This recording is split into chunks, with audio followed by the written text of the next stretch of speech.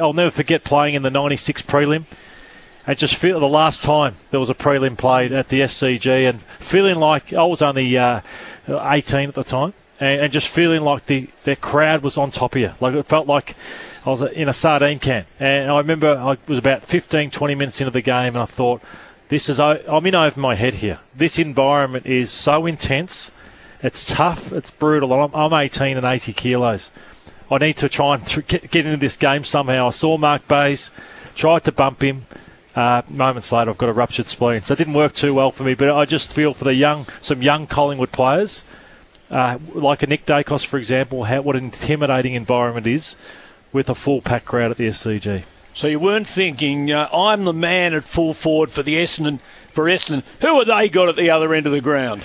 I certainly wasn't thinking that. I was trying to stay away from him, and I'm not sure if that was the night Fletch got pushed over the fence or not. Remember that? We got pushed into the crowd. It was that night, I think it was. So you couldn't play through your broken spleen? Well, what I did, Robbo, was I went off, and the late Dr. Bruce Reid said, I reckon there's a bit of anxiety there, and you've been winded, so just relax, you should be okay.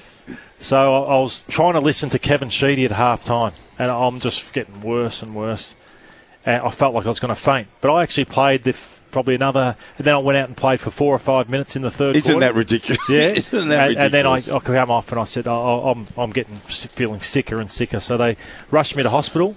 And being in Sydney, it was a Friday or Saturday night in Sydney, out of control in a King's Cross hospital, filled me with morphine. Said, can you hop for us 5 times? I hopped 5 times. I said, I'm feeling better. They said, yeah, you're right to go back home. So I went back home, and it was lucky my parents were up for the game. And I said to Mum, I'm going to go to bed, but can you just get me to the bathroom? And I passed blood. She called Bruce Reid up, and through all my pain, he said to me, settle down, but is your shoulder sore? And I just stopped, and I said, my shoulder's killing me. He said, call an ambulance, he's got a ruptured spleen. So the symptom of a ruptured spleen was shoulder pain. So I spent the next 10 days up there, lost 8 kilos, and I couldn't play round 1. That's how long it took to recover from it.